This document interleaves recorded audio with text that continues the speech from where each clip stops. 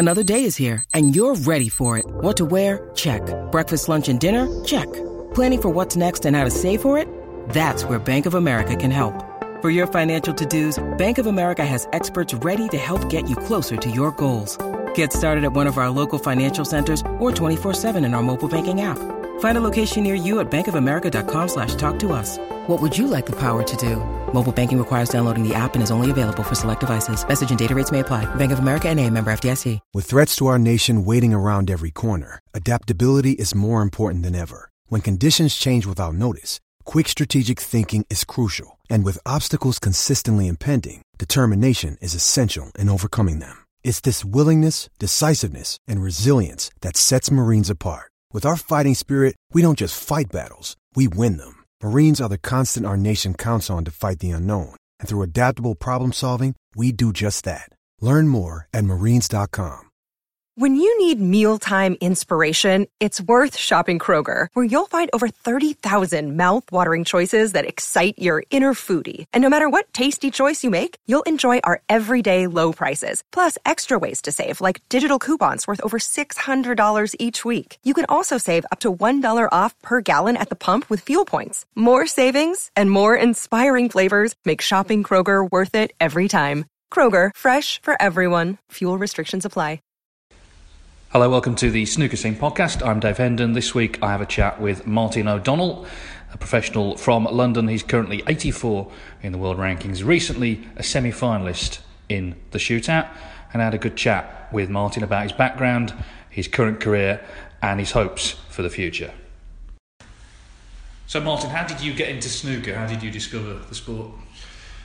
Well, my mum and dad always watched it from when I was a young kid, so my mum's a massive snooker fan, and then I basically started playing pool first down my local sort of working men's club that my dad took me to.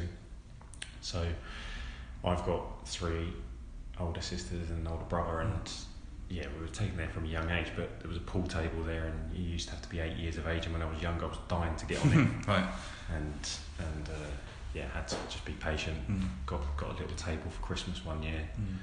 Started playing, but I was much more into my football when I was younger.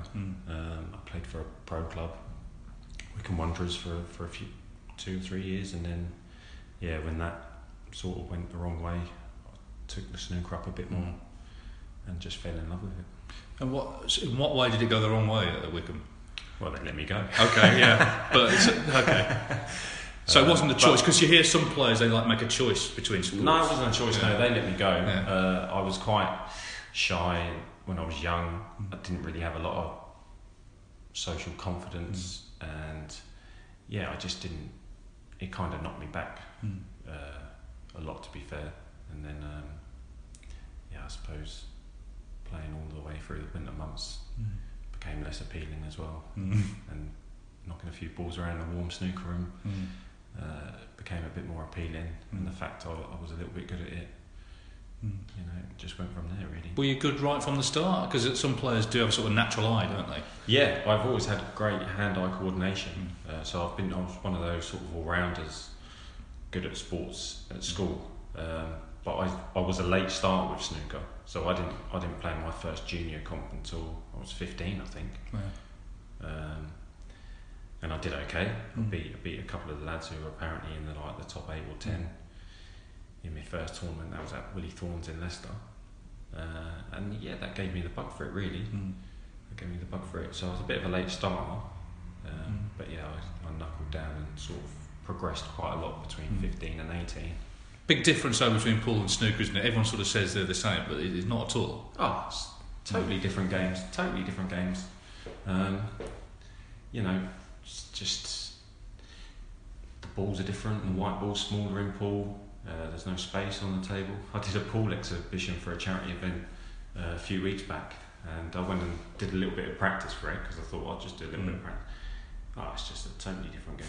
It might be easy to pot on that, but with the table being so small and a lot of balls, it's congested. So they're totally different games, really. So how did you sort of progress? You talk about the sort of junior scene You said you were 15 when you played in your first one. Was that then the start of a run of them? Did you sort of keep on going in the juniors? Yeah, I did.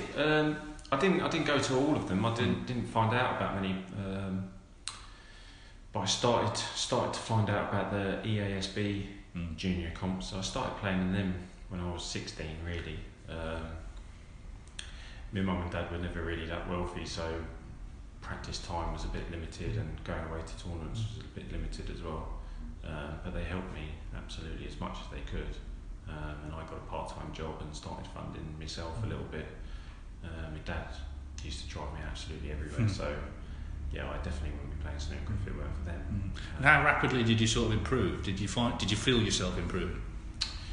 Yeah, I did. When I was 15, so Martin Gould joined our club at that stage, where I was playing in North Harrow, and yeah, I started to practice with him a fair bit, and he was bringing me along quite a lot, and he got me to go into the junior comps. Really, he said, go and have a try and see what it is. And yeah, when I went there, there was a handful of players that were probably clearly better than me, but I thought past that, actually, I'm not that far behind these guys. So I had a massive conversation with my mum and dad when I was 16. They wanted me to go to college and stuff, and I did, but I only stuck it out for about 5 weeks. And I begged them. I said, look, please, can I just go and do snooker? I managed to sort out some free practice in the club. I said, look, I'll get a part-time job, I'll pay for my tournaments, I'd really love a crack at this, and if it doesn't work out, you can always study a bit later on in life. And luckily they were supportive, and hopefully now it's starting to pay off. It's interesting because it's usually mothers who worry about. And was your mum sort of, well, no, I'm not sure about this snooker sort of thing? Yeah, well, my dad was as well. He wanted me to do my education. They both did. They said, look, do your college, get your A levels, and then at 18 you can do. And to be honest, that was probably sound advice. I probably should have done that. But at the same time, I had 2 years where I played Martin Gould for every day when I was 16, and he used to absolutely hammer me every day in practice. He'd beat me 25-1, 25-2, things like that. And I remember the first day I got like 5 frames off him. I went home skipping. I still lost like 19-5 or something. Yeah. But that was a massive apprenticeship for me, and it taught me a lot how to play. And it helped me a lot because I went to my junior comps, and all of a sudden I was getting 5 chances of frame that I weren't getting against Martin, and then I started to do well. So I won my first junior comp just before my 17th birthday, which was the East Anglian under-17s, and I beat Jimmy Robertson in the final, funnily enough. We still laugh about it to this day, because he had lost in it 3 in the final. That was his 3rd year running, and obviously he was too old to play in it the following year. But so it really helped me to progress. Yeah, I think we first maybe became aware of you when you got to the final of the English Amateur Championship, lost to Mark Joyce. That's right. But that's like a big deal because that's like snooker's oldest tournament, and loads of great players have been in finals and won it. Yeah, massively. And Martin Gould had won it a couple of years previous to that. And I've always kind of played in his shadow from the clubs and stuff like that, so I wanted to go out there and start making a name for myself.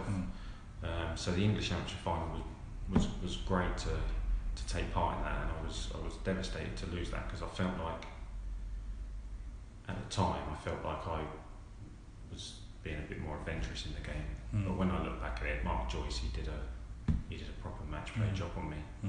And he beat me 8-3, but then that opened the door to a lot of other things because we played the final at the Royal Automobile Club in Pall Mall, and a year later they offered me a job there as their resident pro, and I worked there for 5 years whilst still playing snooker, so they gave me time off my tournaments. I was earning a nice wage there, and that opened up a lot of doors for me. And eventually when I turned pro, I had to move on from there, because there's, with Barry Hancombe in, there's 20 tournaments. That's a little bit too much they couldn't give me that much time off, and you can't expect it. So I was going to ask you about that, the RAC club, because like I've been there, and it's not a snooker club. It's not, you don't just roll in your jeans. You've got to dress in your suit, and even if you dress in your suit, you still see them looking at you, thinking, you're not smart enough for us. It's a proper place, isn't it? It is a proper place. It's a very prestigious club. And like you say, if you haven't got your tie on and your top button done up, they're very old school in there. But how was that for you? Because you've come through sort of snooker club culture, where it's not that at all. It's the opposite. Yeah. Exactly. But it was nice actually, because I was going to work in a suit, so I was practicing in a shirt and trousers every day. So that gets you used to it a little bit, and it's a bit more professional. So I think that's helped me become a bit more professional in what I was doing, rather than just knocking a few balls around your local scruffy club. Actually, I was working. It was a job. I was there, and that really stood me in good stead, to be honest. And what were your sort of duties? Were you coaching the Yeah, so there was two of us. So there was me and Katie Henry. Yeah. So she was there, and so we would coach the members. Basically, just look after the room, because it's a members club. If people brought guests in, you charge them a guest fee. We looked after the tables and maintained them, and we organised competitions for the members. But generally we just looked after the room, made sure everyone was behaving. And were they all behaving? Because quite some characters there, I'm guessing. No, it's very difficult. It's very difficult, especially Christmas time there, because the committee, the snooker committee there, that it's looked at as a serious room, and it's a beautiful, beautiful billiard room that they've got there, and they cherish it, and rightly so, and they want everyone to behave in the right way there. Yeah. Problem is, you have Christmas parties in December, and then people are coming down from dinner, and they've all had a few bottles of wine, and they want to be a bit boisterous. It wasn't easy in there at times, especially as a young guy at the time. I was only 21 when I started there. Yeah. And you're having to tell 40 or 50-year-old guys who have had a few drinks and diplomatically tell them that they've had one too many to be playing snooker, and some guys are great and they took that on board, and others would go, who are you to be telling me that? So it wasn't easy in there at times, but that was a very small percentage of the time. I've got a lot of fond memories from the RAC club. But as you say, eventually you're looking to turn professional. As I remember it, you won the Snooker Backer Classic. You won that, and you got your fee paid for Q School. That's right. Yeah. So that was obviously a massive bonus. Yeah, that was a massive bonus, for sure. One of my sponsors, Kevin Starr, who comes with me to all my tournaments, I'd won his tournament about 2 months before the Snooker Backer Classic. So I went there. That was an invitational event, and I was looking for money there, so I won his tournament, and then I played in the Snooker Backer Classic, and that paid for my entry for Q School, and I think he paid 4 PTC events as well, for the entry. So it was a big boost to win those comps, because then you're in good form. And I went to Q School, and I got on at the first event, and it really, there's nothing like winning. Winning breeds confidence. So when you get in the habit of winning, you've got a 7-10 point head start on the rest of the field. Yeah, but Q School, I mean, it's a big pressure thing, isn't it? Because it's that one shot a year. I know there's obviously 2 or 3 events, but it's that couple of week period where you're either going to be a pro or you're not. But as you say, you got through your first event. Yeah, it's cutthroat. I mean, I had played in the Q School previously, and I lost in the last round to Kurt Mafflin, where he didn't miss a ball, lost 4-1, and that was that. But it is cutthroat, Q School, and I think where you could be unlucky with it is if you fell in. Yes. Around that time. So it's 2 weeks of the year. Yeah. If you come down with the flu or something like that, okay, Mr. Hearn is going to say, tough luck, that's how it Shouldn't be ill. Shouldn't be ill. Yeah. Shouldn't be ill. Look after yourself. But these things can't be controlled. But you've it's a great opportunity. It's a great opportunity. It's hard, but at the same time, it's probably easier. This new tour that they're doing, you're going to have 10 tournaments and stuff, and you've got to try and finish in the top 2. that's way harder. How many more matches have you got to win to finish in the top 2 in that? Sure. Than actually go to Q School and win 5 matches in a row. So I think a lot of people go there with the wrong attitude, to be honest, because it is such a pressure thing. But you've got to, but it's new to us. So I think to adopt the mentality you need for Q School is probably taking people a few years. And since I've dropped off the tour, that's what I found. When you go back to Q School, you see all these amateurs who haven't really played in a lot of stuff throughout the whole year, or they've gone to PTCs, they're not earning any money. You can see the pressure on them that this is my 2 weeks.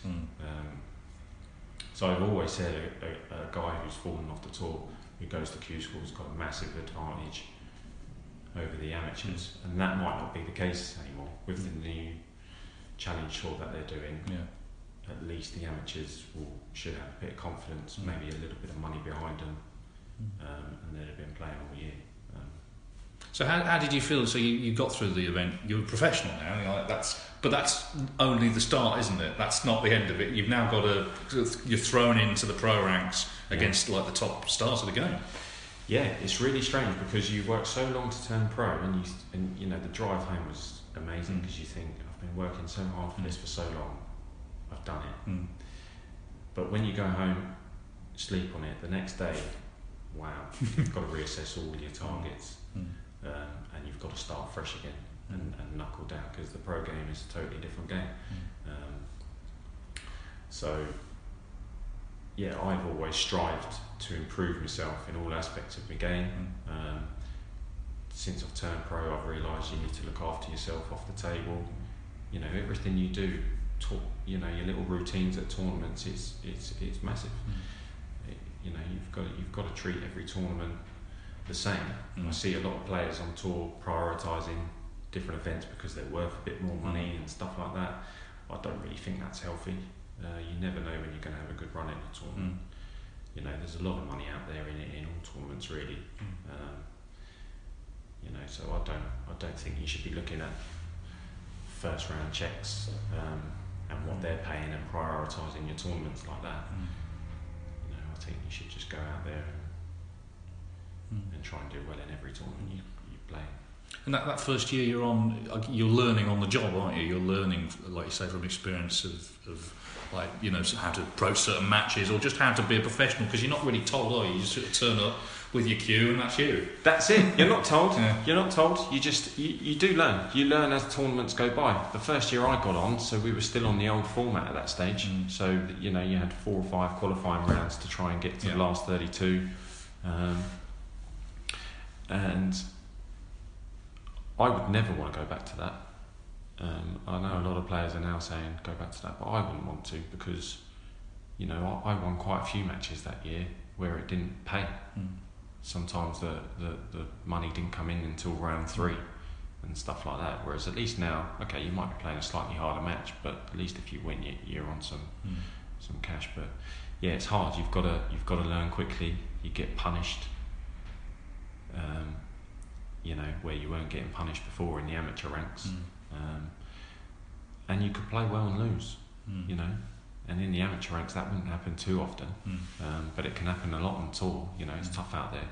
You can play well and still get beat, and that's hard to deal with sometimes. And also what's hard to deal with is the financial side. Obviously when you're starting out, there's a lot of outlay. They've done away with the entry fees now, but in those days you had to pay entry fees. There's travel expenses, all of that. Did you sort of appreciate how much that would cost when you started? Yeah, I always had an idea of it because of, I knew Martin Gould, and actually I went and played Alfie Burden for a few years when I moved to his club when I was 18. And so they always tell you, what it costs each year. So I knew what was involved. I knew I had to look for some sponsorship. I'd saved up a bit of money from the RAC when I was working there. So I did know it was going to be expensive, but I knew if I knuckled down and played what I was capable of, I was backing myself to win money and survive anyway. Because it's not like a regular job, like you say, the RAC club. I guess at the end of the month you get a cheque. You get paid into your bank account. But although you're a professional snooker player, you're not actually guaranteed anything, because you've got to win at least a match in every tournament to get any money. Yeah, absolutely, and that's what keeps the job exciting, and you know, that's what keeps you in the club. You know, there's a lot of downs in snooker, especially. There's downs in every sport, but I think unless you're a serial winner like 3 or 4 of the top boys, there's probably a lot more downs than there is ups in snooker. But you know, we're not on any guaranteed money, so you've got to realise that when you go home. You know, don't sulk for 2 or 3 days when you go home. Get yourself back on the practice table, work out where you've gone wrong, you know, and try and put it right the next time you go out there. And I've always believed you've always got to do that, and you've always got to assess your game. I've always been honest with myself. You know, sometimes it's hard to look yourself in the mirror and go, actually, am I doing everything I should be doing or I need to be doing to make myself a successful snooker player? So I've always worked hard on that sort of stuff, and you know, thankfully it's starting to turn for me now. And that's the other thing you say about attitude. It's important. You know, you turn pro. If you then slip back and have to go back to Q school, you have to have a good attitude about that and not sort of, you know, be down in the dumps about it, I guess. Yeah, absolutely. So I've been working with Ian McCulloch now for 18 months, 2 years. And he said it to me last year when I dropped off, and he said, listen, he said, if you drop off the tour, it might not be the worst thing in the world. He said, you imagine you go to Q school, right, and you get through, you'd have played 8-10 matches, it's a week before the qualifiers. He said, you're going to be sharper than any pro out there. So he put a very positive spin on something that can create a lot of anxiety, actually. You know, this time last year, that's all you're worried about. Am I going to stay on?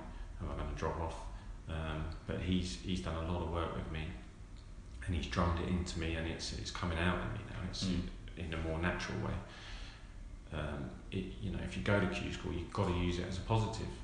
You know, you've got to go there and you know, enjoy the challenge of getting back on. You know, that's what I did last year, and thankfully it turned right for me. And do you enjoy being a snooker player? Because obviously you're doing what you love, you're playing snooker, but to get to that, there's a lot of travelling, a lot of time away from home, flying around the world and so on. Do you like that aspect of it, or do you just accept that's part of the job? A bit of both. I love travelling, so I've always loved going to different cities and playing snooker. I love. Listen, there's no better job in the world. I practiced with Anthony Hamilton quite a bit, and he came to me on Friday, and before we started, we just, you know, we said to each other, it's not a bad job, is it really? There's far worse things to be doing out there, and there's not many people in the world that are lucky enough to do something that they love. So yeah, it's a great job. I love it. Going away and travelling is becoming a bit harder now. As me and my missus Anna, we've just had a little boy 13 weeks ago, so that's become a bit harder now. When you're saying goodbye at home and you're going to be away for a few days or a week or something, that's a bit harder now. But that gives me a lot of inspiration to come away and do well and make the absence from being at home worthwhile. Well, Watford isn't too far away from where you live, but you did really well there recently in the shootout. I mean, that's kind of a nerve-shredding event anyway, but you just talk us through that. A great few days, very exciting, I'm guessing, very nervy sort of few days. It is nervy. The shootout is so unique. It brings nerves like you've never experienced in another match on tour. And it's only the shot clock. That's all it is. It's, you know, if it was a one-frame shootout with no time constraints, you wouldn't get that nervous. But you know, having the pressure of thinking on the spot, you have to think on the spot and think quickly and be decisive. That was a great few days. I never really got carried away at any moment, to be honest, because you just realise you could get bombed out of that tournament at any stage without it being your fault. You know, you could have a fluke. You know, in my quarter-final I had a big fluke against the Carney, got on the black and made 40 odd, and you know, he doesn't do anything wrong, and I understood that could happen to you at any time. So I was just enjoying it game by game. I took it 10 minutes by 10 minutes at a time. Really enjoyed it. The crowd were very supportive. It was nice to do well in front of me, family and friends who come to support me. But also the great thing about that event, I mean, I know a lot of snooker fans are not on board necessarily with the format, but it's not like we're at the Welsh Open this week. It's not 8 tables and you're out on table 6. Everyone gets their chance, don't they, in the limelight, and it's up to you then to try and make it work as you did, and of course as Michael did by winning it. Well, exactly that. You know, in all the other tournaments in the year, you don't play a TV match unless you're playing one of the top 8 or the top 16. You know, and then it's very hard to win against those guys. You know, you can have your day, but it's hard to beat them over a season on the TV. But you know, that's the challenge that we're all set by. So the shootout is great in a way because it's open draw. You know, you might play a lower ranked player might play someone else who's ranked around them. You know, and they're both getting a shot on the main table in the limelight. Bit of experience. You know, and even though they're only 10-minute frames and stuff, winning out there in the limelight, you know, creates a lot of confidence and a lot of belief. So actually, you know, I can do it. It's not that scary out there. Yeah, that's good. And you want to take that forward now into the sort of the established ranking events. What are your sort of immediate ambitions? I guess to sort of firstly bed in on the tour and not be worrying about relegation again, but then just keep improving. Is that the plan? Yeah, I believe you can't stand still in sport. So I set myself targets through the season. You know, and if I reach some of them targets, I reassess them going forward. So I'm always looking to improve my game. I've had quite a few TV matches now, to be fair, and I've played well in a few of them and struggled to get over the line in a few of them. So hopefully the shootout, I can use that experience to push me forward. And you know, that's where I want to be playing my snooker as often as possible. So you need to be comfortable out there. You need to want to play out there and want to win out there. But my targets now, to be honest, I've given myself a good solid base so far this year. I want to finish the season strong. I've still got 4 tournaments to play, so anything can happen. So I would, my ambitions are to get myself in the 64, the 48, you know, get myself well in. So this time next year, I'm looking up. I'm not looking at am I keeping my tour card and stuff like that. You know, I believe I can get myself into the top 32, and I've believed that for a long time. But I just need to go out there and prove it. The other thing about being at a tournament like the Welsh as we are this week is everyone's here together. It's not like there's been qualifying beforehand and people have fallen by the wayside. So you get to observe sort of the other players. Do you sort of learn, not necessarily from watching them on the table, but how they conduct themselves, some of the top players sort of around the tournaments? Yeah, I do, absolutely, and that's why I practice with a lot of them, because I'm always talking to them. So I practice a lot with Stuart Bingham as well, and I'm always picking his brains, and I'm always picking Anthony Hamilton's brains about stuff and what to do, and you know what you should be doing. But to be fair, Ian McCulloch, you know, he gives me a lot of advice on that side of things. You know, he's been there, done it, worn the t-shirt.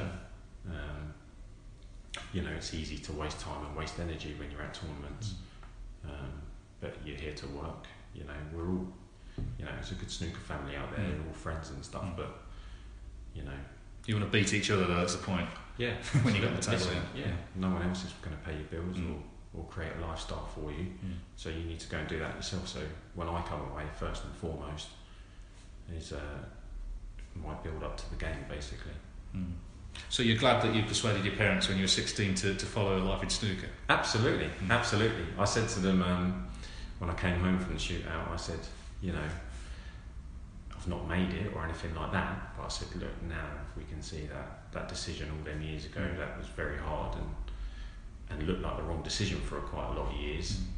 Hopefully now it's actually turning around, you know, and I can do them proud, and one day, you know, I'm looking to win a tournament. So, you know, once I achieve that, you know, I'd love to go home with the trophy and just go, here you go, Mum and Dad. It was worth it in the end.